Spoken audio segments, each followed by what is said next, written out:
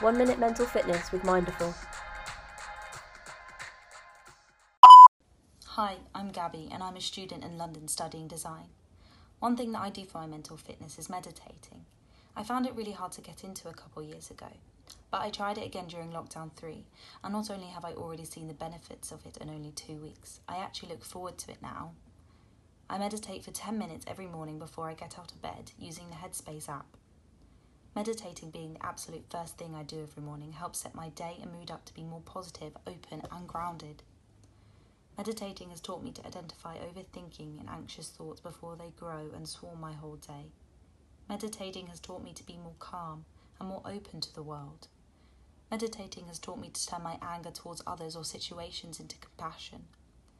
Meditating has honestly changed my life and is the basis of my mental fitness.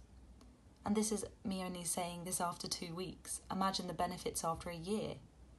I would 100% recommend, but also say, be kind to yourself, be open to others in the world, and try and find something that helps you cope with life's challenges, like meditating has done for me.